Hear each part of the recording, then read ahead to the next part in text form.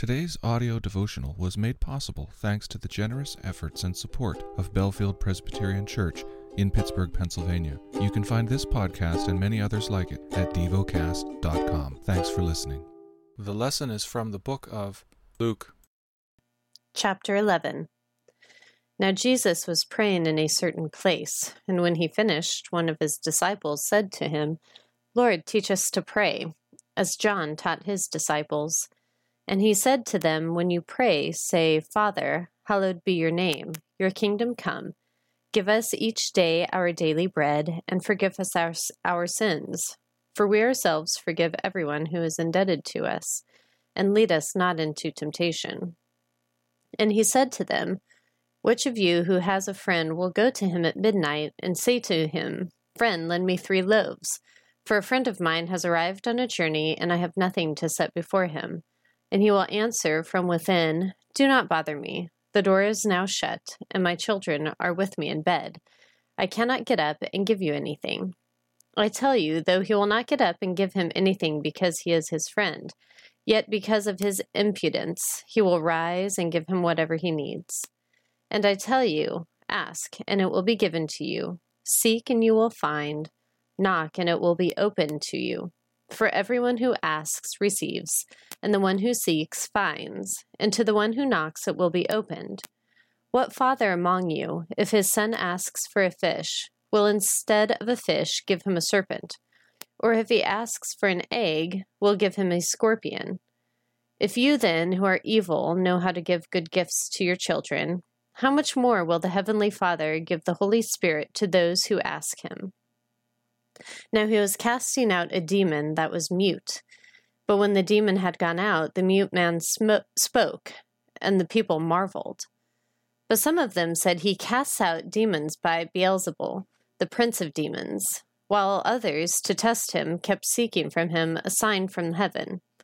But he, knowing their thoughts, said to them, Every kingdom divided against itself is laid waste, and a divided household falls. And if Satan also is divided against himself, how will his kingdom stand? For you say that I cast out demons by Beelzebul. And if I cast out demons by Beelzebul, by whom do your sons cast them out? Therefore they will be your judges.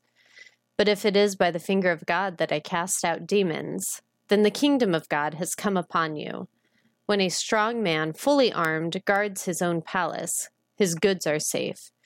But when one stronger than he attacks him and overcomes him, he takes away his armor in which he trusted and divides his spoil. Whoever is not with me is against me, and whoever does not gather with me scatters. When the unclean spirit had gone out of a person, it passes through waterless places, seeking rest, and finding none, it says, I will return to my house from which I came. And when it comes, it finds the house swept and put in order. Then it goes and brings 7 other spirits more evil than itself, and they enter and dwell there. And the last state of that person is worse than the first. As he said these things, a woman in the crowd raised her voice and said to him, Blessed is the womb that bore you, and the breasts at which you nursed. But he said, Blessed rather are those who hear the word of God and keep it.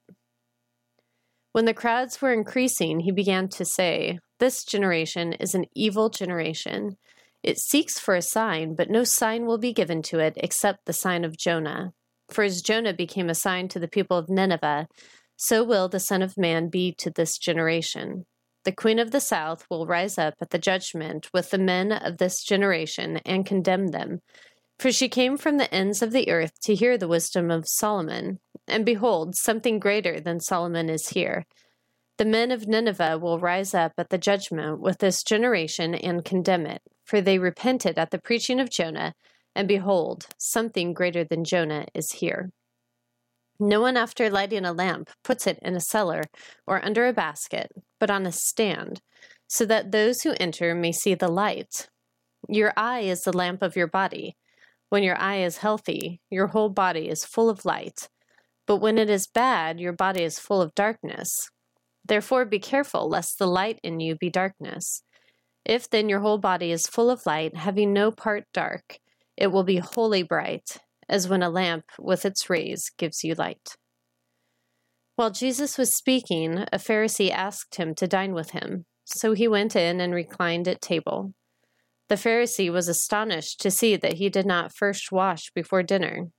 And the Lord said to him, "Now you Pharisees cleanse the outside of the cup and of the dish, but inside you are full of greed and wickedness. You fools! Did not he who made the outside make the inside also? But give as alms those things that are within, and behold, everything is clean for you. But woe to you, Pharisees, for you tithe mint and rue and every herb, and neglect justice and the love of God.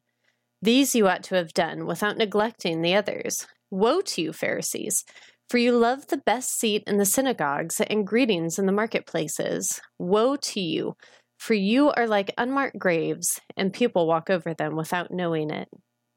One of the lawyers answered him, "Teacher, in saying these things you insult us also."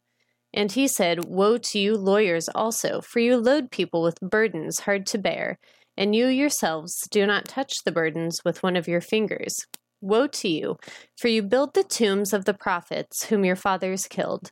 So you are witnesses, and you consent to the deeds of your fathers, for they killed them, and you built their tombs. Therefore also the wisdom of God said, I will send them prophets and apostles, some of whom they will kill and persecute, so that the blood of all the prophets, shed from the foundation of the world, may be charged against this generation, from the blood of Abel to the blood of Zechariah, who perished between the altar and the sanctuary.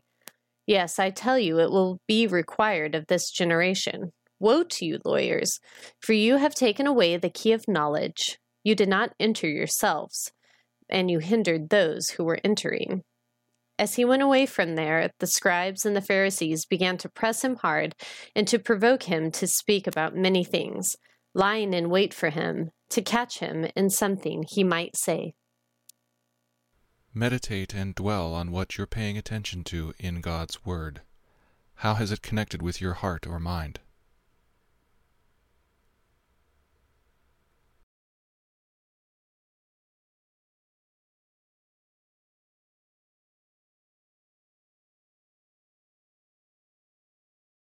Pray to God freely about what has moved you today.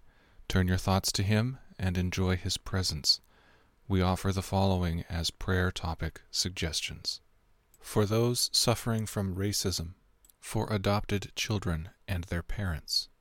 Thank you for listening to Devocast.